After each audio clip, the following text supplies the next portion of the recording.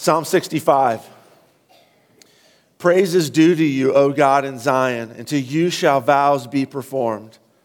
O you who hears prayer, to you shall all flesh come. When iniquities prevail against me, you atone for our transgressions. Blessed is the one you choose and bring near to dwell in your courts. We shall be satisfied with the goodness of your house, the holiness of your temple. By awesome deeds you answer us with righteousness, O God of our salvation, the hope of all the ends of the earth and of the farthest seas.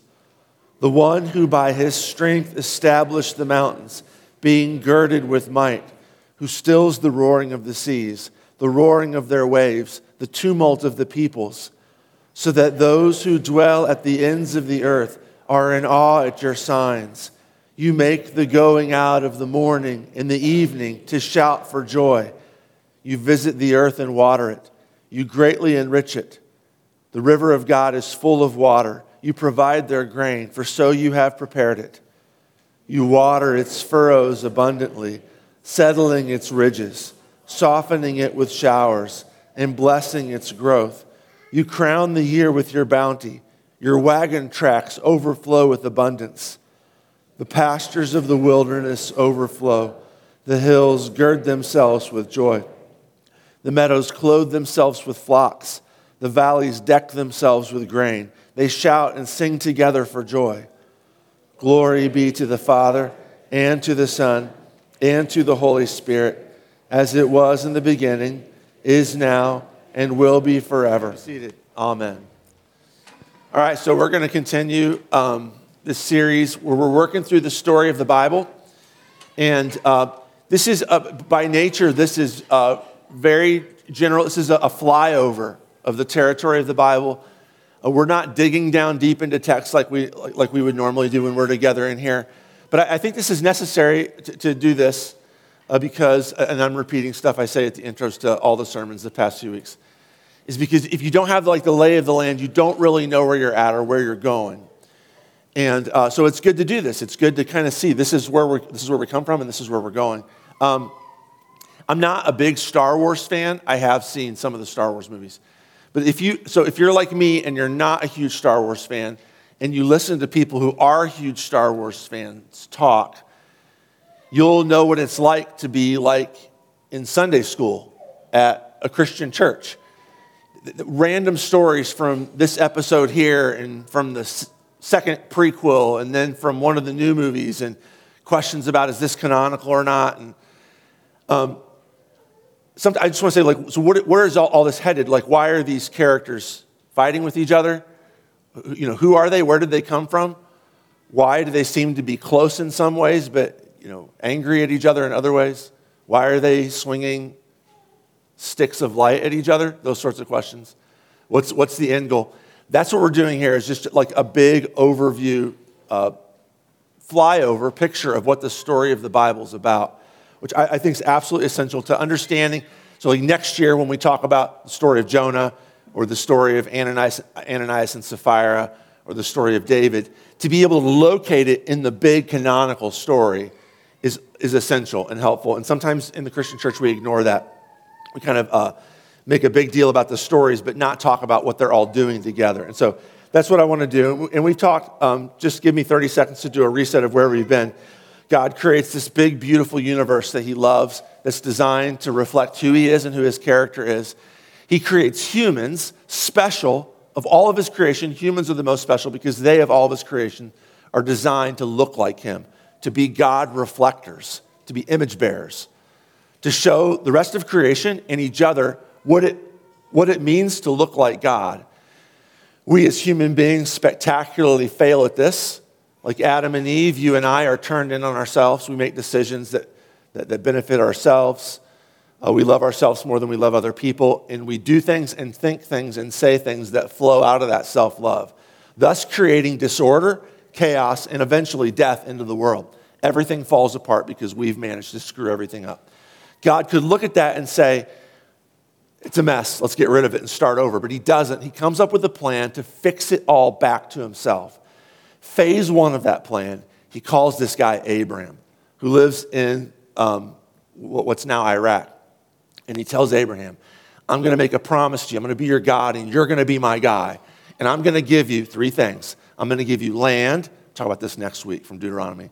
I'm going to give you offspring. We're going to talk about that just about every week. And I'm going to give you blessing. These three things he promises in Genesis 12, 15, and 17. Remember that blessing is reverse of the curse. It's not just I'm going to do nice things for you, but the things that you humans have done to mess up the world, to introduce the curse into the world, Abraham, I'm going to use you and your family to reverse that and turn it into salvation. Abraham doesn't know what that means. He believes God. It's counted to him for righteousness. He doesn't know how that's going to work or what. And of course, he's in the beginning chapters of the story, right? If you watch the first episode of Star Wars, you don't know how it's going to end. Abraham doesn't. We know because we have the whole story. We have the whole Bible for us. And that's what we're doing here today. Last week we got to, so Abraham, God calls Abraham. Abraham has kids, offspring. They grow into quite a large, relatively large ethnic group. They go down to Egypt. They're enslaved in Egypt. God acts to rescue his people. We call this Passover. He turns them from a slave people to a free nation under him as king, and he gives them the Ten Commandments. Now remember, I'm just going to repeat what I said last week. The Ten Commandments are not their way or our way to get into God's family. They're not their way or our way to stay in God's family. They are the house rules for those who are in God's family. Now, why would God call this nation of people and give them a bunch of house rules? Sometimes we don't ask that question. It's a good question to ask. Sometimes we're like, well, it's God. He just tells people what to do. It's what he does. It's not just as random as like God likes to boss people around because he's God. God calls Israel and gives them the Ten Commandments because his desire is that they become the people that Adam and Eve were called to be but failed to be. That they become image reflectors. That they become God bearers. That they show who God is to the rest of the world. So, you're going to look like me.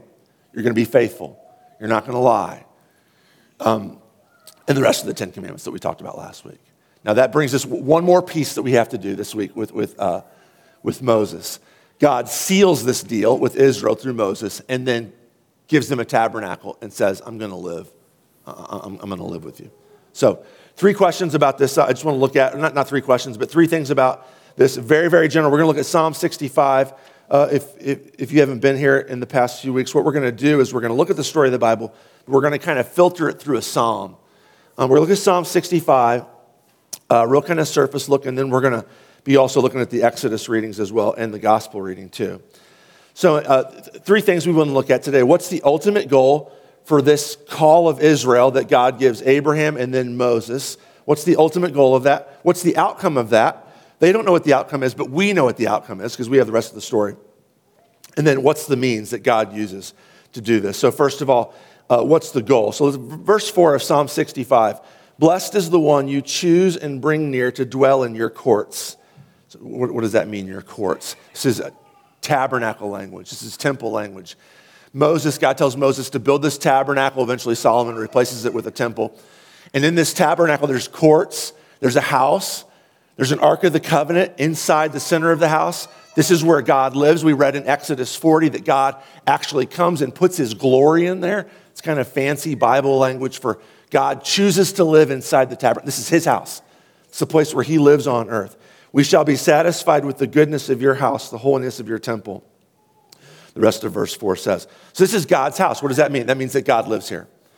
Real quick, I just had this conversation with my youth catechism people just recently, and I don't think that we did this last week. Where is God? Where is God? Think about it. There's 2 answers biblically to this question. Where is God? One answer is that God's everywhere, right? He's omnipresent. He's everywhere.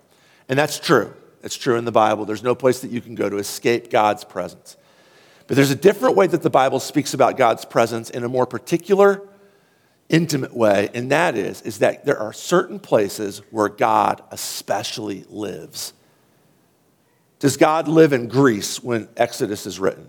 Yes. But he especially lives in the tabernacle in Egypt. And the example that I gave, some of you have heard this before, the example that I gave the youth catechism guys last week was, so God lives everywhere, right? Does God live in Adolf Hitler's heart? Some of you are saying yes, and some of you are saying no. So in an omnipresent sort of way, yeah, I guess, I mean, he's there, but not in this particular way.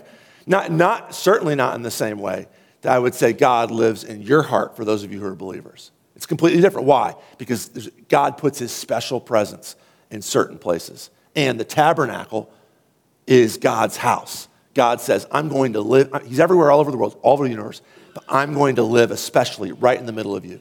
He puts his glory there, the smoke and the fire, which is the physical manifestation of his being living there in that house. So God is dwelling and living with his people. And this is what happens in Exodus 25, right? We just read this a second ago. And this is the center section there. I'll just read verse 8 from there. God says, let them make me a sanctuary that I may dwell in their midst. God wants to live with his people. God wants to live in the midst of Israel. He wants to live with them. So he builds a house so that he can do that. 3 things let me point out to you real quick about this, and then we'll hustle on. God wanted to live with Adam and Eve in the garden. Sin ruins it. God departs, and he's gone. He's absent in ways that you and I who are Christians don't understand and have never experienced. God's gone. Every once in a while, he'll pop back in. You know, Moses at the burning bush, Jacob's dream, the Jacob's ladder. Every once in a while, he pops back in. But by and large, he can't be around them. You're sinful. You're there. He cast them out of the garden. You and I cannot have communication with each other. Every once in a while, but not any sort of long term. Until Exodus 25, when he says, okay, I'm ready. I'm going to come back home. I'm going to live with you. I'm going to make my house the house that's in the middle of your houses.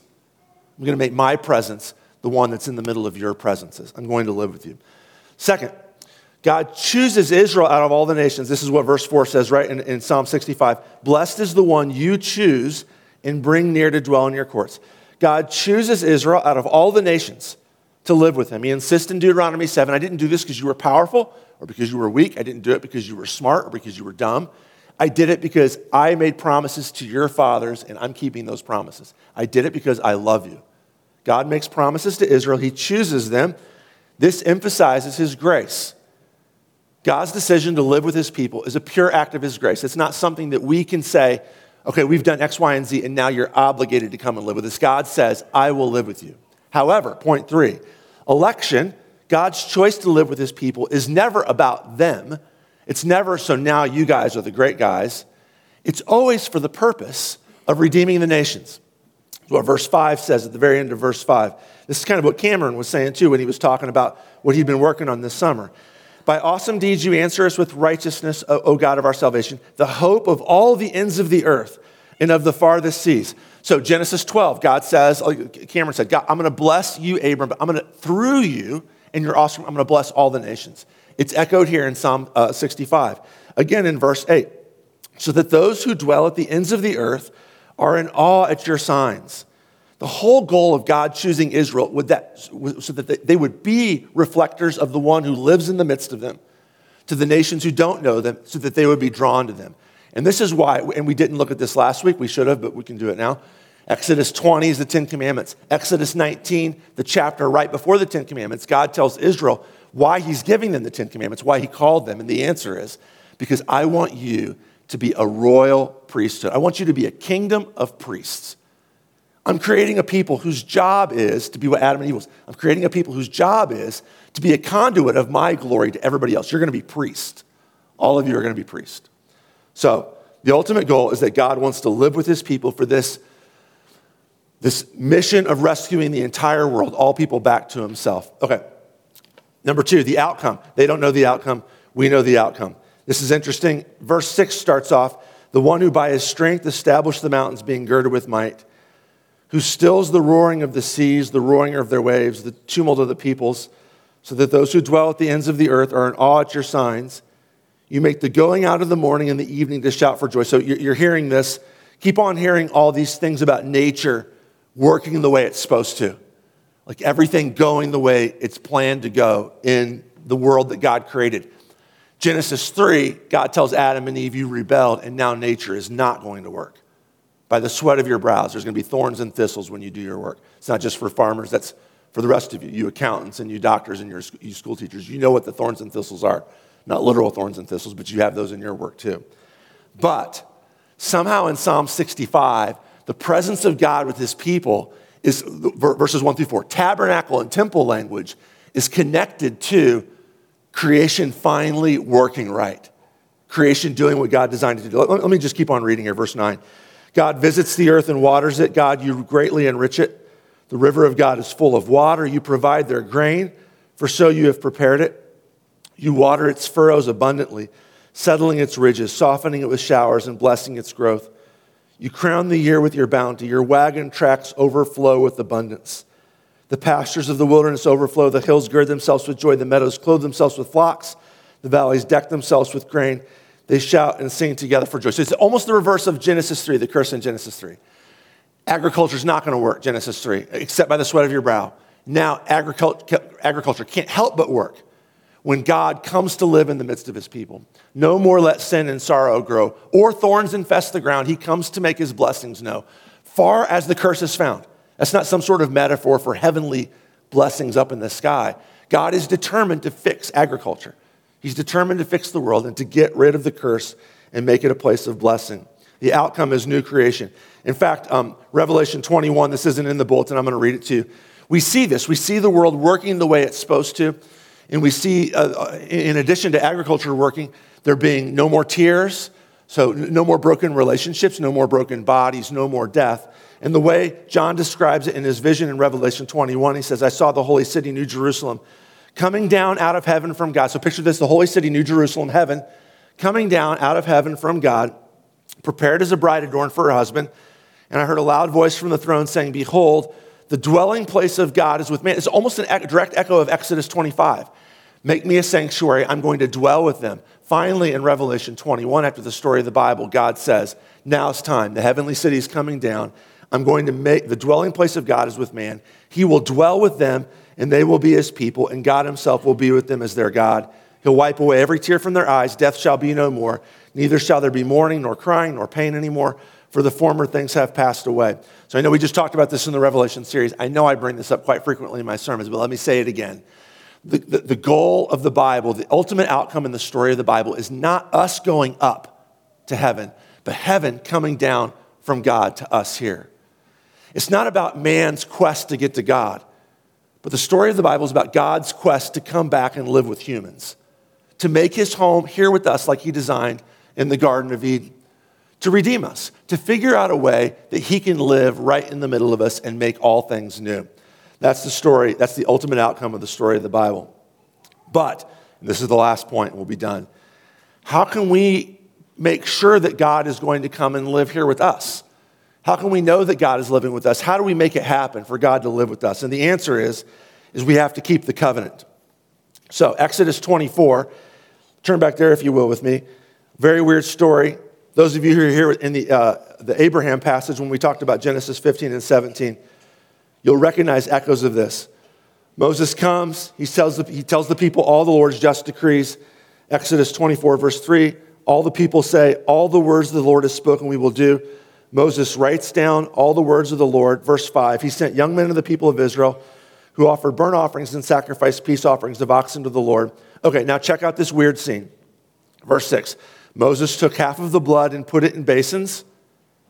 Half of the blood, so he kills this bull, takes the blood of the bull and puts it into two big bowls. Half of the blood he takes and he throws it against the altar, verse 6. Then he takes the book of the covenant and reads it in the hearing of the people. They say again, all that the Lord has spoken we will do, and we will be obedient. They are going to keep covenant so God can live in the midst of them. And then Moses, bizarrely to our ears, to our eyes, takes the blood and throws it on the people and says, behold the blood of the covenant that the Lord has made with you in accordance with all these words. God is coming down to live with you. You have to obey him. We'll obey him, everybody says. Moses says, okay, let's seal this. We're going to kill a bull, 2 bowls full of blood. He takes one of the bowls, throws it up against the altar, takes the other bowl, throws it on the people, and they say, we promise we will be obedient. Okay, what in the world is up with that? So I don't want to repeat everything I said about Hittite covenant ceremonies from several weeks ago, except in the ancient world, this is the way covenants would work. A suzerain, a lord, would go to a vassal and say, I'm putting you into covenant with me. I promise I will be loyal to you. I will protect you. I'll make sure your people don't starve. If you're attacked by foreign armies, I will defend you. You, in turn, will be loyal to me. You'll pay me taxes. You'll send me soldiers for my army. You won't rebel against me, those sorts of things. That's a covenant. Those covenant ceremonies were completed and consummated with a cutting ceremony, where an animal, like we saw in Genesis 15 and 17, an animal, I'm not saying this is what we should do today. We don't have to do this today. I'm saying that's what they did then, okay? So any visitors think this is weird? I know it's weird. We're not going to do this. Takes a bull, several animals, cuts them in half, and then Moses, Abraham, and God walk in the middle of these cut-up animal carcasses. What does that mean? We know what this means because we know from history and archaeology that what this means is both parties are agreeing that if either one of them breaks faith, breaks the covenant, the curse of being cut up like that animal belongs to them. And God is saying, if I break this covenant, I deserve to be cut up. I'll pay that penalty. Abram, if you break this covenant, you deserve to be cut up. Same thing is happening here in Exodus 24. Israel, I'm in a covenant with you. I'm your God, you're my people. If I break this covenant, may my blood be cut up like this bull. The blood is thrown in God's direction towards the altar to say, God agrees to this. People of Israel, you agree to it too. You will obey. Half the blood is taken and thrown towards them. It's a commitment that if they violate the covenant, they will be cut up. We want God to live in the midst of us. We've got to keep the covenant. We've got to obey the rules that God set down for us. But of course, you know the story, not just the story of Israel, but the story of your own life, hopefully, if you're even halfway self-aware, is that we're constantly breaking the covenant. We're constantly doing exactly what God said not to do and what we stood before him and said, God, I promise you I'll be faithful in everything. I will obey. If you're like me, you've made that promise tons of times. Even the desire to obey that promise acknowledges, to obey that command, acknowledges that command has weight to it and it must be obeyed. And yet we consistently break it. Now, the remarkable thing about this is, so first of all, I did this last week, let me do it again. The notion that a God would say, you have to obey me or I'm going to cut you up is, oh my word, I wish this guy would talk about a God of love and not this God who's trying to cut people up who disobey him. There's a couple things about that. First of all, a Lord wouldn't be a Lord if he didn't say, you have to obey me. He's not a Lord if he doesn't. If God is God, he's going to say, I'm right and you're wrong and you need to obey me because I'm God and you're not. If we want a God that doesn't tell us what to do, we don't really want a God. We just want somebody who looks like us, which is kind of the position that I find myself in frequently. I know our culture does. I too, I find myself frequently in this. I'll give God certain things that I don't mind obeying, but I don't really want to obey him in every way. What I'm saying is okay, God, you're fine here, but I'm going to be God here in this area. And that's not really a covenant relationship at all. So is it fair for God to say you have to obey me or you're in trouble? I don't know if fairness is a part of the equation. If he's God and I'm not God, this is the way it works. This is the way life works. And I can say I don't like it, but it doesn't make me God and it doesn't make him not God. The second thing is this, and this is the most important thing this morning. The remarkable thing about this story is this, is that we, Israel and us, are liable for the covenant curses because we broke the covenant that we promised to obey that God gave us. We break the commandments. It's our blood that should be shed, not God's. But if our blood is shed for breaking covenant, the covenant's gone and we're lost. The covenant's blasted. God's there somewhere, and we're here without God, doomed. God solves the problem by becoming a human being. Look at John 1, the gospel reading. God solves the problem by becoming a human being and dwelling among us. Verse 14, the word became flesh and dwelt among us. And a lot of you know this already, but the Greek word for dwelt there is the word for temple. It's the word for tabernacle. It says in Greek, the word became flesh, Jesus became flesh, God became a human and tabernacled among us. What does that mean, Jesus tabernacled among us? Jesus became the temple among us.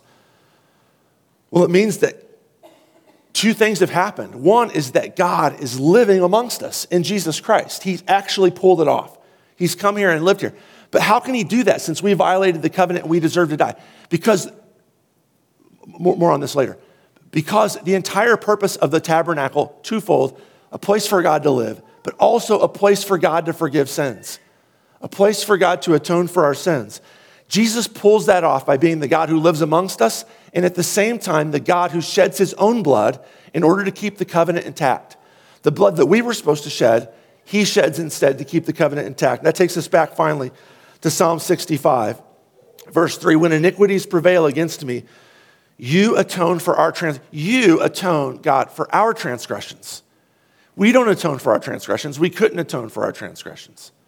The strictest life would fail us, we just sang. But God has figured out a way to atone for our transgressions by being a human being, thus liable to the curses of the broken covenant, but being God, powerful enough to pay the curses of the broken covenant, dying and rising from the dead. You don't have to do anything for God to live in your midst. Jesus lives here in your midst already. It's a gift of his. How do you access Jesus? Real quick, practical, and then we'll be done. Well, first of all, be in Christian community, where 2 or 3 of you are gathered. There am I in the midst of you. If you want to know Jesus, you can't do it at home on your own. You've got to be in Christian community. God's word. Do you want to hear the voice of Jesus? You got to hear God's word. The sacrament, coming and experiencing the presence of Jesus in all of its reality at the rail. All these things together. Put yourself in the way of what Jesus is doing. Put yourself in the tabernacle. Put yourself in the temple. Put yourself next to Jesus. God dwells amongst us. This is his goal, is to live here with us, and he does now. Let's give him thanks and praise for it. Let's pray.